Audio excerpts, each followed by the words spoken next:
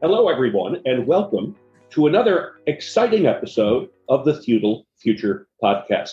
I'm Marshall Toplansky. I'm Joel Kotkin. And today we are delighted to have with us two experts in the energy field, Alex Trembath from the Breakthrough Institute and Robert Bryce, film producer, journalist, and host of the Power Hungry podcast. Gentlemen, welcome. Thanks for having me. With you. Today, we're going to be talking about the impact on the energy world of Russia's military moves in Ukraine. Joe, you want to start us off? Yeah, I mean, basically, what we're seeing now in the wake of the Russian invasion and all the issues around Russian oil and gas, and even some from the Ukraine, how has the debate changed? And is it just a temporary change, or are people thinking in very different ways than they were beforehand? Go ahead, Alex. Alex, particularly, let's say in the environmental world where you come from. Sure. Thanks, Joel, and thanks, Robert, and thanks for having me. So I think it's a pretty tectonic shift in the way that we think about our energy supply and our sort of status as energy consumers. Post-Russian invasion, I think we're dealing with, for the first time in really decades, we're dealing with really sort of salient, sharp sense of energy insecurity and potential for sort of heightening energy shortages. This might just be the beginning.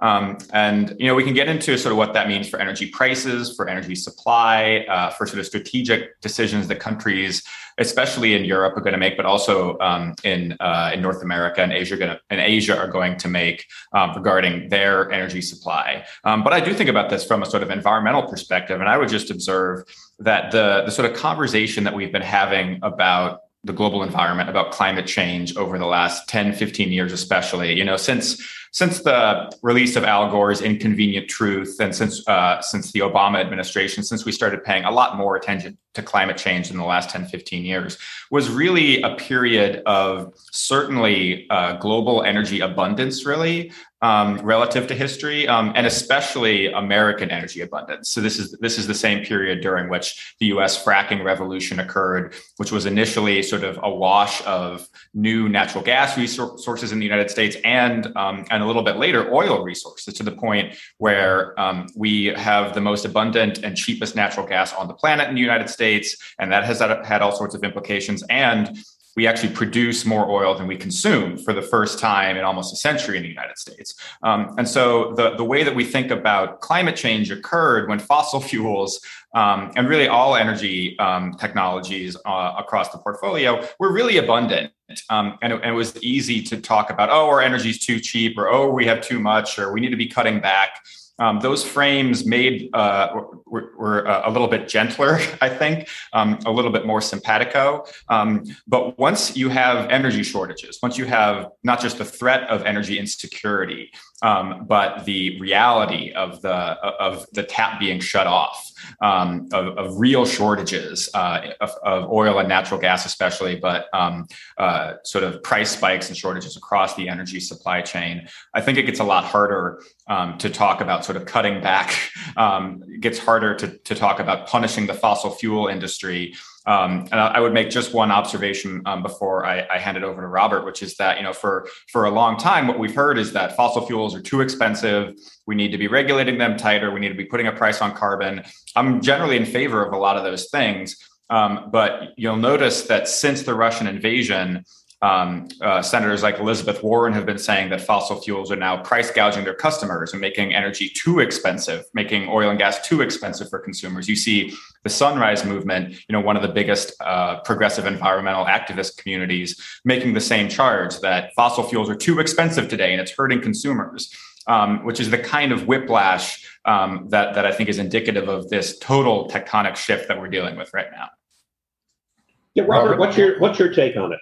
Sure. Well, I think Alex hits on some really key points there. And I think, and I say this as a nonpartisan, right? I'm not a Republican. I'm not a Democrat. I'm disgusted. But the Democrats are scared. I mean, they really, and they should be, because, consumers stand there for 2 or 3 minutes and they look at the price of gasoline and they sit there and they watch it and they know what that price is. They may not tell you what they know, what the price of the milk is that they bought at the store last week, but they can tell you to the penny how much they bought for how much they paid for their gasoline. So from a pure populist and, just retail politics standpoint, Democrats are scared, and well, they should be. And, they're trying to shift this blame, and they had this show hearing, with the House, let's flagellate these oil executives for making these unconscionable profits. And, it's silly when you compare their profit margins to Apple or Google. I mean, it's just not even comparable. But back to the energy realism, and I think that Alex hit it exactly right. I think this is an inflection point. And you see, after I'm just looking at a chart here, a price chart on Trading Economics on the price of coal, the Newcastle benchmark,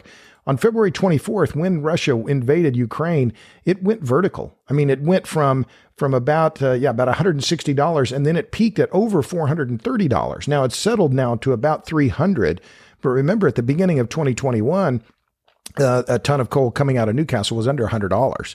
And then you have the price of natural gas in the U.S. at Henry Hub is under $6 today. In Europe at the TTF trading hub, it's $34. So almost, 5 or 6 times what we're paying here in the U.S. So but remember, I think the other thing to keep in mind is that while we're talking a lot about the U.S. and Western Europe, what is happening in India? What's happening in Asia? China just announced in the last few weeks they're going to increase their coal production by 300 million tons a year. That increase is equal to half of all U.S. coal production. So I think that these shock waves that are happening, not just in energy, but in food because of the Russia's invasion of Ukraine, they're going to last for a very long time. Well, let's focus a little bit on that last point about food, because I think that you're right. People are very sensitive to the price of gas at the pump, and that's what they think of when they think of oil, right? And they think of the stopping of that. Most people, at least in the United States, don't think about the implications on natural gas and heating in Europe. And the last thing they think about is supply chain disruptions when it comes to the food supply. So do you think, we've gone on this huge movement toward organic foods, toward food production for using less petrochemicals. Given the state here of supply, is that going to shift back? How are we going to adapt to that? Yeah, it's a great question. So a lot of the conversation, as you gesture at, is focused on oil and gas for good reason. But there are a couple other sort of supply bottlenecks and insecurities to pay attention to here. One is to remember that Russia and Ukraine are major global exporters of wheat, which is essential to nutrition across the globe. And it's really important to remember the thing I think a lot of people forget is that the most important feedstock into synthetic fertilizer production is methane, is natural gas, where we're seeing price increases of 2, 3, 5x in certain markets around the world, and that makes food more expensive. Again, I think to your question, Marshall, about sort of organic versus sort of industrial agriculture and how the Russian invasion of Ukraine will affect how we shop at the grocery store and how we think about our consumer purchases of food. I think it's relatively easy to talk about the sort of benefits of high-priced organic agriculture, at the grocery store, or sort of niche production of organic agriculture, when it's a small chunk of the global agricultural system, which is overwhelmingly reliant on synthetic fertilizers, on hydrocarbons, on irrigation, on tractors, on pesticides, on these sort of massive industrial inputs into our food system. It's sort of easy to imagine that organic can replace all that. When again, in an era of relative nutritional abundance, like we have been living in mostly, the supply of food and the security of food supplies has been increasing for decades.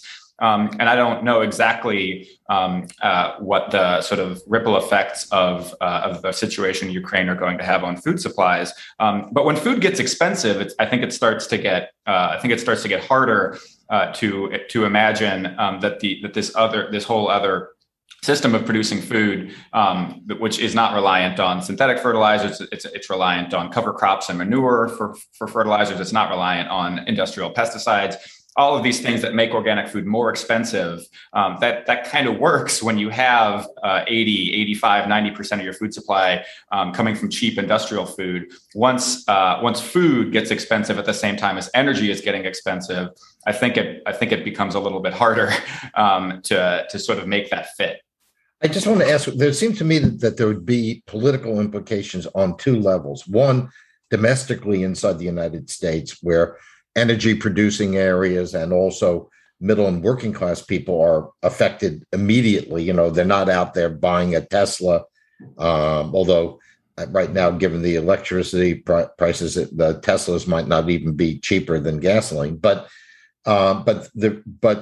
you have that domestically, but also on a global level. Are we also seeing if we have a class divide, both domestically, but also on a global level? I mean, issues that are going, like I have somebody working in South Africa right now on the issue of food scarcity throughout Africa. So is this going to have, this energy surge going to have implications for politics, both globally and nationally? Well, I can just speak to, I'm just looking at some price tickers here. So wheat prices year on year up 63%, palm oil's up 57%, milk 36%, cheese 30%, orange juice 54%, coffee up 81%, cotton 61%, oats up 109%, canola 42%.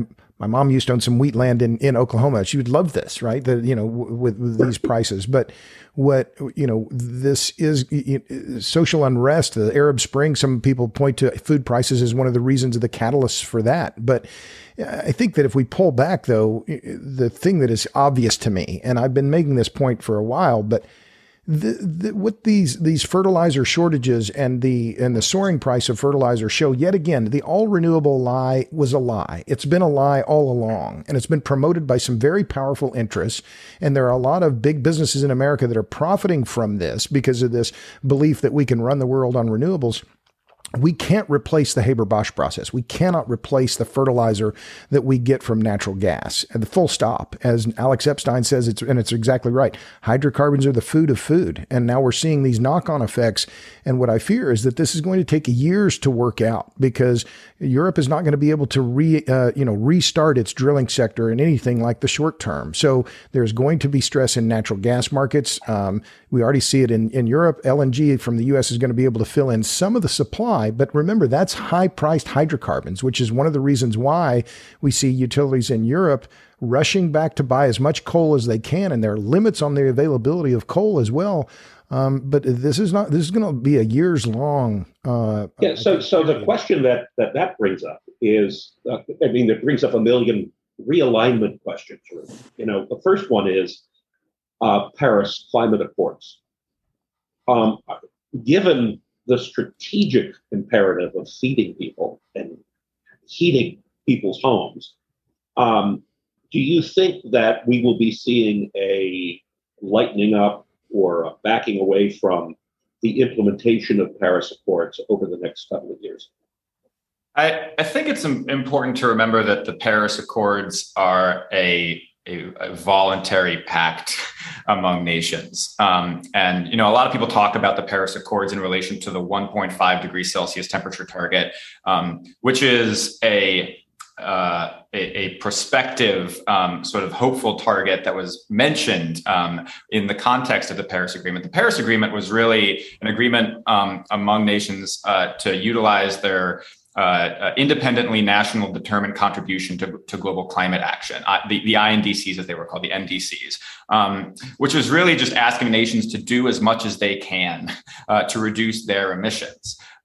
So it's a fundamentally voluntary and actually pretty flexible sort of superstructure for thinking about international climate negotiations and climate action. But it also doesn't have really any teeth whatsoever. So the imperative is feed your people. People are going to say, of course, we're going to lighten up on compliance with those kinds of with those Paris Accords. Well, look what India is doing. India is basically taking a neutral position on this, and that's the world's biggest democracy.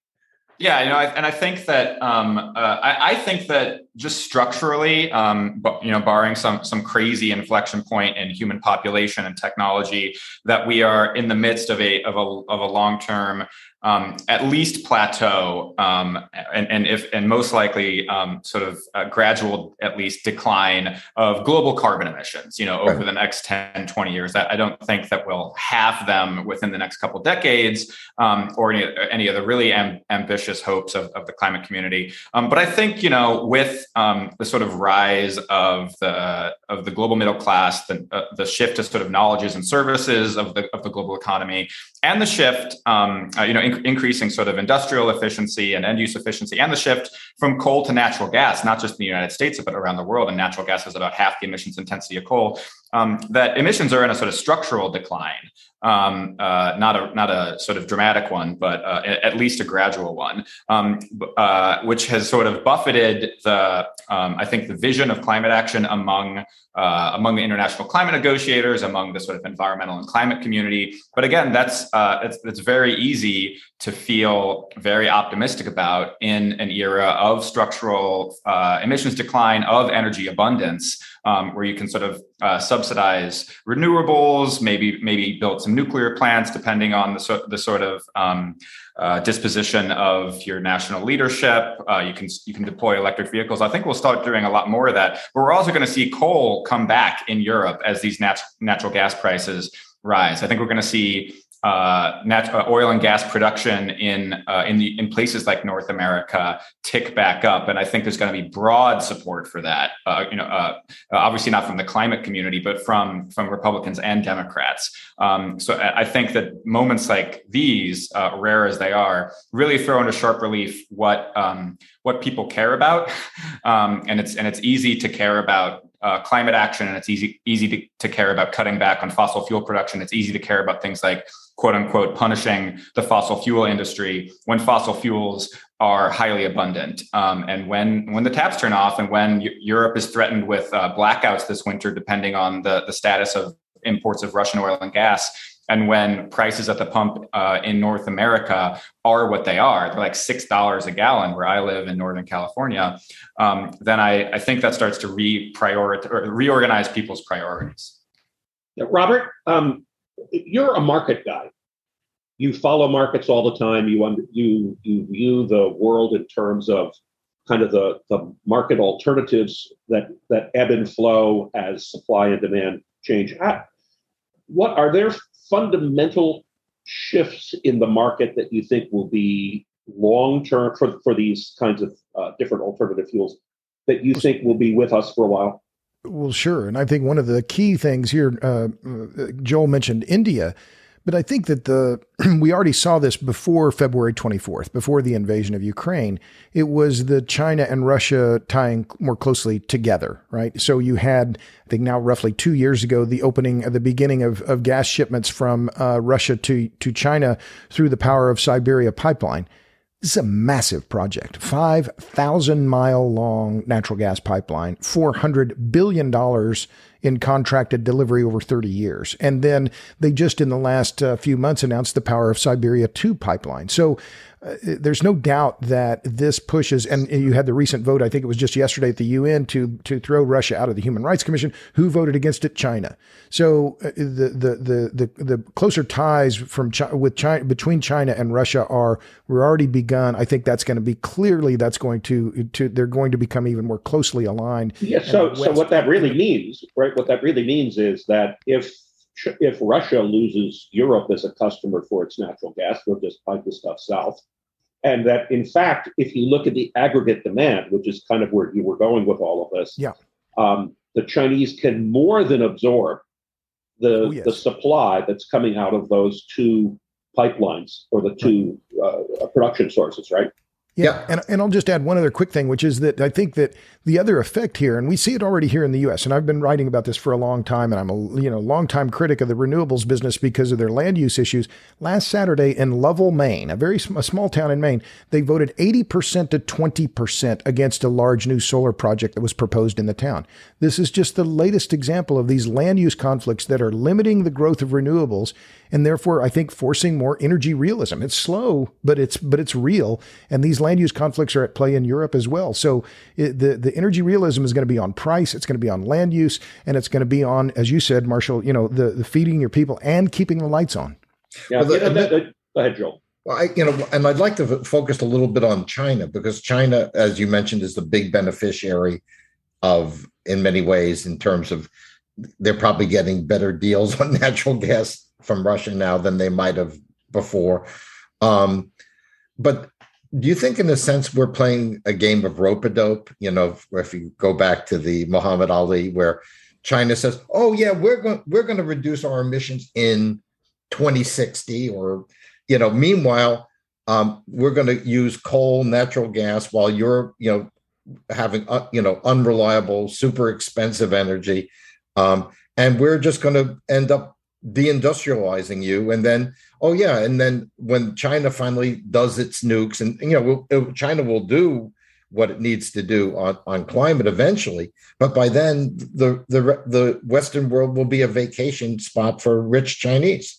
I think the danger is partly what you get at, Joel, and partly that China is actually very serious about both its short-term and its long-term commitments. So you can absolutely think of the sort of China net zero by 2060 as a sort of really exciting on paper, but not much else. I think that. What do you mean by that, Alex? Could you explain that? I mean that we should take all of these long-term decarbonization net zero commitments with a grain or two of salt. Whether it's Gavin Newsom saying that we're going to have no internal combustion engines on the road in California by 2035, or whether it's Xi Jinping saying that China is going to be net zero by 2060.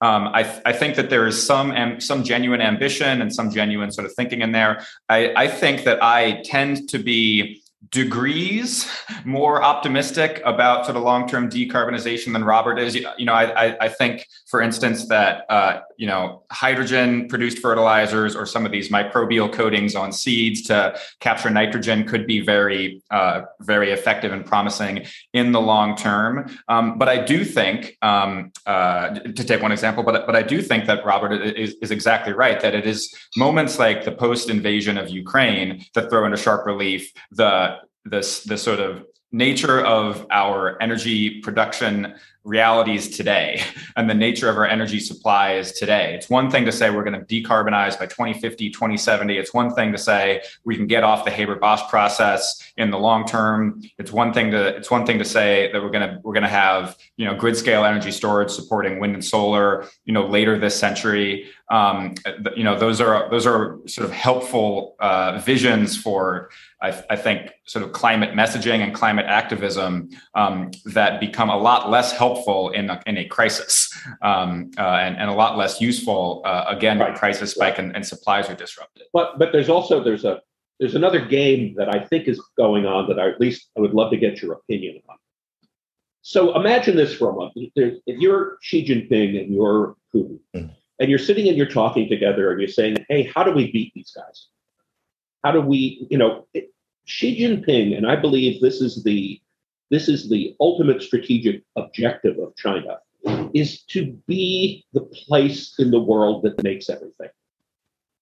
And therefore, the world will become dependent upon China, whether that is physical things or whether it's digital things. China is seeking to be the leader in all of that.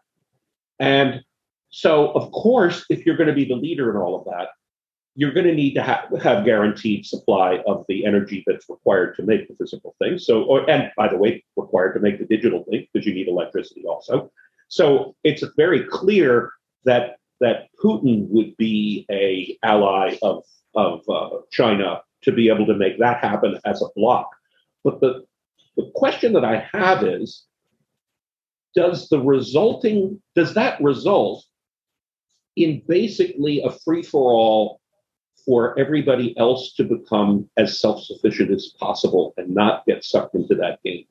So does that bring on a new era of national self-interest in every country? And maybe arguably the EU can stick together as a bloc, and because the countries themselves don't have the scale to be able to compete. Do you think we're going to see kind of a reversion back to kind of overall nationalist self-interest and especially in the US, self-sufficiency kinds of strategies? Well, I'll jump in there, Marshall. I think that there is, we already saw even during the COVID era, push for more reshoring, particularly on pharmaceuticals. But I think that, you know, I know Joel has somewhat more of a bleak outlook than I do, but there could be a scenario where we see this reshoring accruing to the benefit of the U.S. because you have industrial companies leaving Europe and coming to the U.S. because we have the rule of law and we have low cost energy, particularly compared to Europe. So we saw some of this during the shale revolution, fertilizer makers, other big industrial outfits, petrochemical companies coming to the U.S. to the Gulf Coast, to Louisiana. That may well accelerate. But I think the other point there and I'll just bring up the issue of supply chains here, which is that, you know, when you look at these alternative technologies, I don't call them green technologies, they're alternative energy technologies. Those prices and those commodities are controlled by China. I'm looking at the lithium price. It's up 450% over the last year. So this idea, we're going to have large scale grid storage. Yeah, right. Yeah. This is Elon Musk's long bet, but it's not, of course, just lithium. It's cobalt. It's neodymium, which is a key issue or key component of magnets, up 60%. China and nickel, up 100%. These are commodities that China and or Russia control the dominant share, if not a monopoly share, in these critical commodities. So the reshoring, and by the way, and require a tremendous amount of energy to extract. Oh yeah, of course. So you have to have an energy supply even to be able to get the stuff out of the ground and refined to some degree. Absolutely. I don't think that anyone really knows how the sort of production side is going to shake out in the long term. I do think I think my guess would be is we have a significant reshuffling of industrial production, and I say this hopefully away from China and Russia, not to a future status where every nation on earth is mostly self-sufficient. I think we'll continue to be a global, specialized industrial economy with sort of significant global trade. But I think if we're lucky, then we actually diversify global supply chains away from places like Russia and China, but not just Russia and China. And what worries me is the sort of pass blocking that the environmental community in the rich world is doing for regimes like Xi Jinping on the sort of renewable energy and minerals and materials production side. And we've seen this for years, and it gets sort of, I think, less and less excusable every year that goes by, and especially less and less excusable after the invasion of Ukraine. You see climate hawks in places like Europe and the United States inveighing against the rest of us to not piss China off too much, and to not pursue sort of hawkish posture towards China on things like little things like human rights violations, and throwing Uyghur Muslims into concentration camps and cracking down on protests in Hong Kong. That those are all terrible things, but China is producing almost all the world's solar panels. Lithium, rare earth metals, the things that we need to address the real emergency, which is climate change. And I think that has long been untenable and really appalling, sort of morally and actually geopolitically. And I think we're still seeing it, and I think it'll lose purchase much more quickly in this sort of new geopolitical reality that we're in today. I sure hope so. Contemptible, disgusting. I can think of a whole lot of adjectives, Alex, that go along with what you just said. Yeah. Oh, well, let's not irritate the Chinese because they make our solar panels in polysilicon. And, oh, well, just a few Uyghur Muslims. Well, the State Department last year instituted bans on the importation of polysilicon from the major polysilicon producers in Xinjiang province. So, Yeah, there are a lot of issues that are coming together here, but yeah, I agree with you, Alex. I think the actions of the Natural Resources Defense Council in particular have just been contemptible in this way. And it's funny because it's ironic because this is the theme of this podcast is Joel's book about the reemergence of feudalism and the idea that we would have the economic choke points for the world economy, not just the growth economy, but the actual sustaining economy of the world with food production and energy production, be beholden to the new feudal overlords of the Chinese and the Russians. It's just kind of crazy to me. I just wonder. Obviously, everybody. I think most people see the absurdity of having the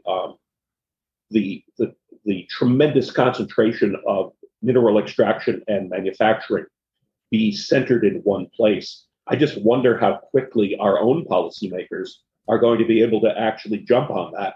Because I think they're actually, because of the fact that we do have the energy sources in the United States that are available to us, we are at a strategic advantage here in the US for things like reshoring and being a viable competitor to the Eurasian bloc, right? To the Russian Chinese bloc. Joel, what are your history, as you kind of look at history on this, any thoughts about from history of things that might indicate what might happen in the future?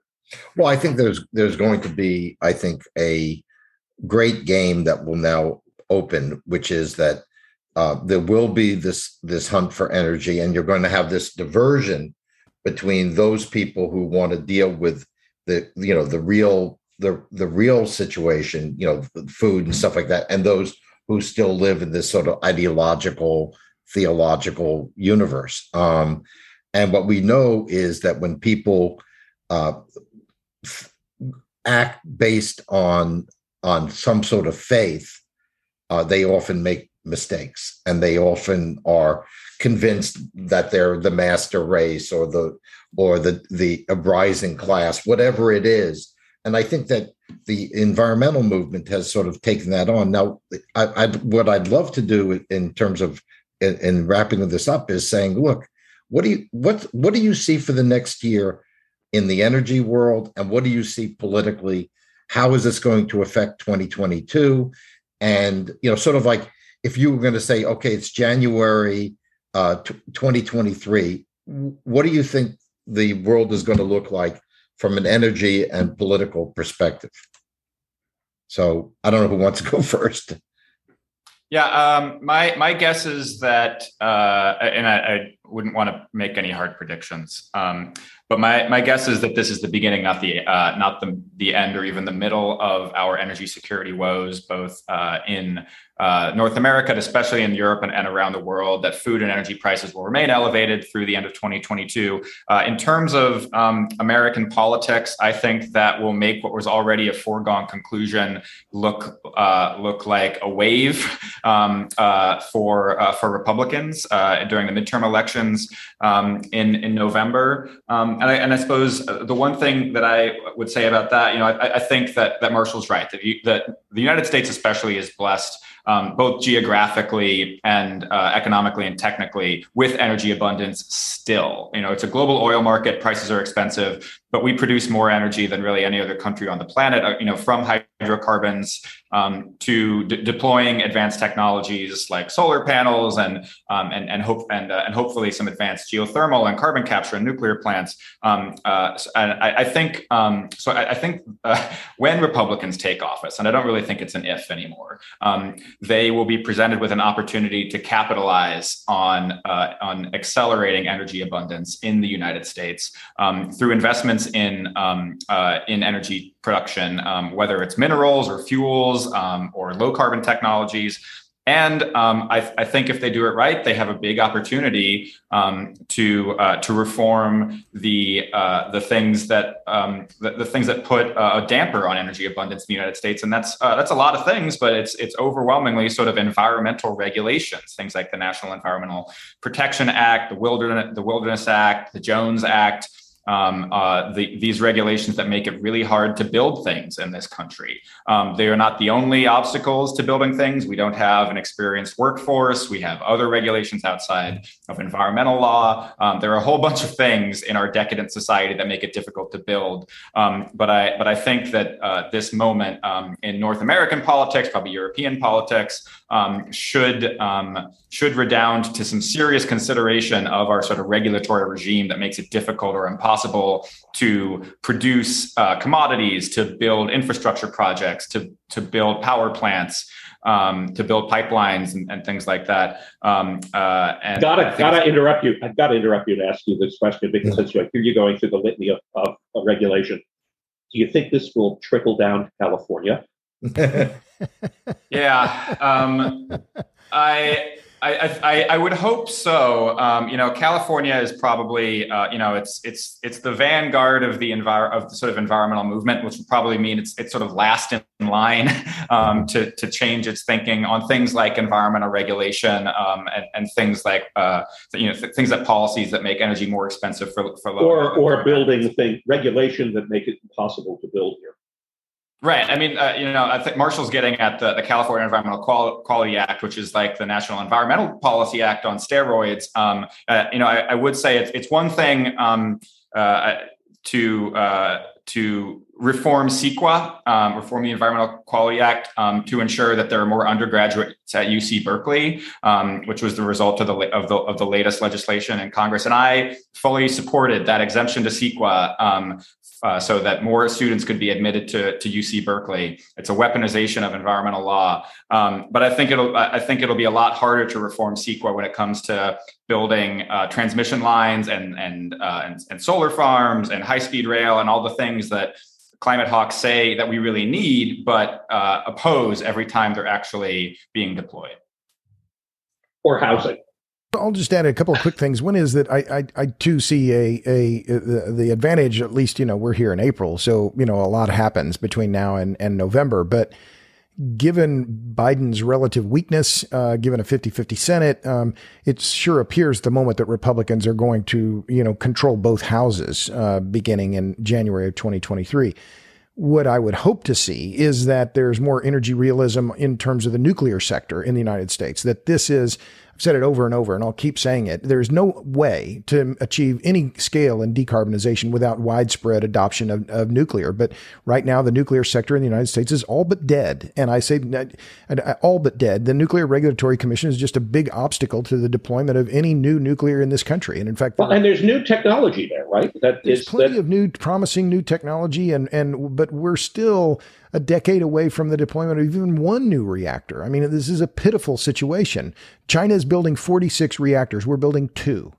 What we've seen in Europe, I think, is interesting as well, is that you see the Belgians saying they're going to extend the life of their nuclear plants. Macron in France has said, we're going to double down. We're going to work on SMRs. Meanwhile, Germany, there's no explaining Germany. They're going to go ahead and close their nuclear reactors. But I think in January, we're going to have passed through a summer. This summer, I think we're going to see significantly higher prices in oil because the demand we haven't seen any destruction in demand so far, and supply has been constrained. So I think consumers by November are going to be tired of this, and they're going to be wanting more realism, and I hope we get it. So the question becomes how we've dealt with the long term. We've dealt with the strategic issues of the realignment of nations and of blocks of nations. And we've looked at kind of the short-term implications, both politically and of the impact of shortages on food prices and on the rest of the economy. I guess the last question for the two of you is this. Looking past, say, the next year or two, are you optimistic or pessimistic when it comes to where things are going to turn out? You think there'll be some kind of positive synthesis that comes out of all of this? I'm, as ever, optimistic in the long term. I'm concerned about the medium term, as you sort of describe it, Marshall. Not just the next sort of 6 weeks, but the next several years. I think we are in for potentially a years-long, if not crisis, then significant discomfort in global supply of energy and food. I think that can be an impetus towards really sort of an energy abundance agenda, sort of doubling down on innovation, sort of building more infrastructure, diversifying global supply chains for fuel and for technologies. But you actually have to go do those things. And I think the sort of track record of the rich countries, especially the United States and the EU bloc, is lacking when it comes to sort of impressive industrial production over the last 20, 30 years. So I think this is exactly the kind of thing that should create enough sort of momentum for reforms, for reshoring of sort of things that it makes sense to reshore, for sort of reforming our regulatory regime to make building infrastructure and building sort of industrial production capacity. But I want to believe it. I will continue in my capacity to push for it, but there are headwinds, I guess, is how I think about it. Robert, last word to you. Oh, well, I wanted to hear what Joel had to say. I don't know. It's not my podcast, but I think I always like to hear what Joel has to say, but I think he would give a somewhat pessimistic. Is that, am I allowed to make that request? No, I mean, I think historically systems do rebalance. I mean, we were total isolationists in the 1930s, and when given the proper stimulus, now hopefully there won't be a Pearl Harbor, America has a history of reacting and reforming itself, usually later than would have been advised, usually 5-10 years too late. But we're not a completely stupid country, and the reality is that, thank God, AOC and Nancy Pelosi are not permanent dictators. So that I think there can be some positive change. The big question is, will enough of the Democratic Party break the party line and start thinking the way like Alex is talking about? That's my biggest question. So it's still the last word to you, Robert. Well, fair enough. So I'm to quote the late Molly Ivins, I'm optimistic to the point of idiocy. I'm long the U.S. The U.S. has a lot of structural advantages relative to the rest of the world, including our belief in the Constitution, the rule of law, and it doesn't always work perfectly, but it is still a remarkably durable system, and so. But I also think there's going to be a lot of pain in the near term. These inflationary pressures are not going away. I see it here in Austin in rents. You see it in California in rents.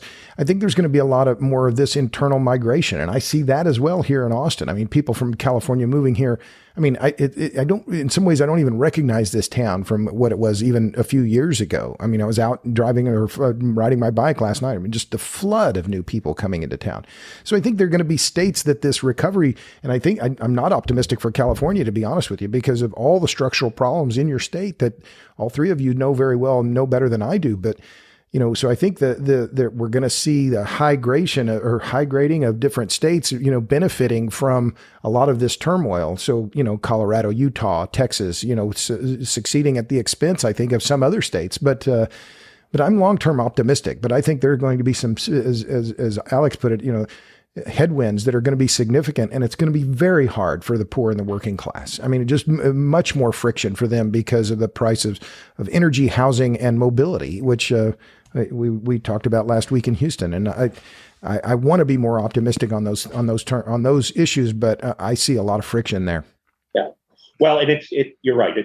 I think it's going to take what is already a tough situation in many places, California being kind of the exemplar, and making it even tougher. So I think we got to buckle up for a rough ride ahead, but hopefully you're right. I think the long-term ability of Americans to innovate their way out of a problem and come up with ways of moving things ahead is very, very strong. So we're with you on that. Gentlemen, thank you for being part of the Future podcast. This has just been great, and we wish you the best. Well, that's very kind. Thanks. Flattered to be invited. Yeah, thanks so much for having us.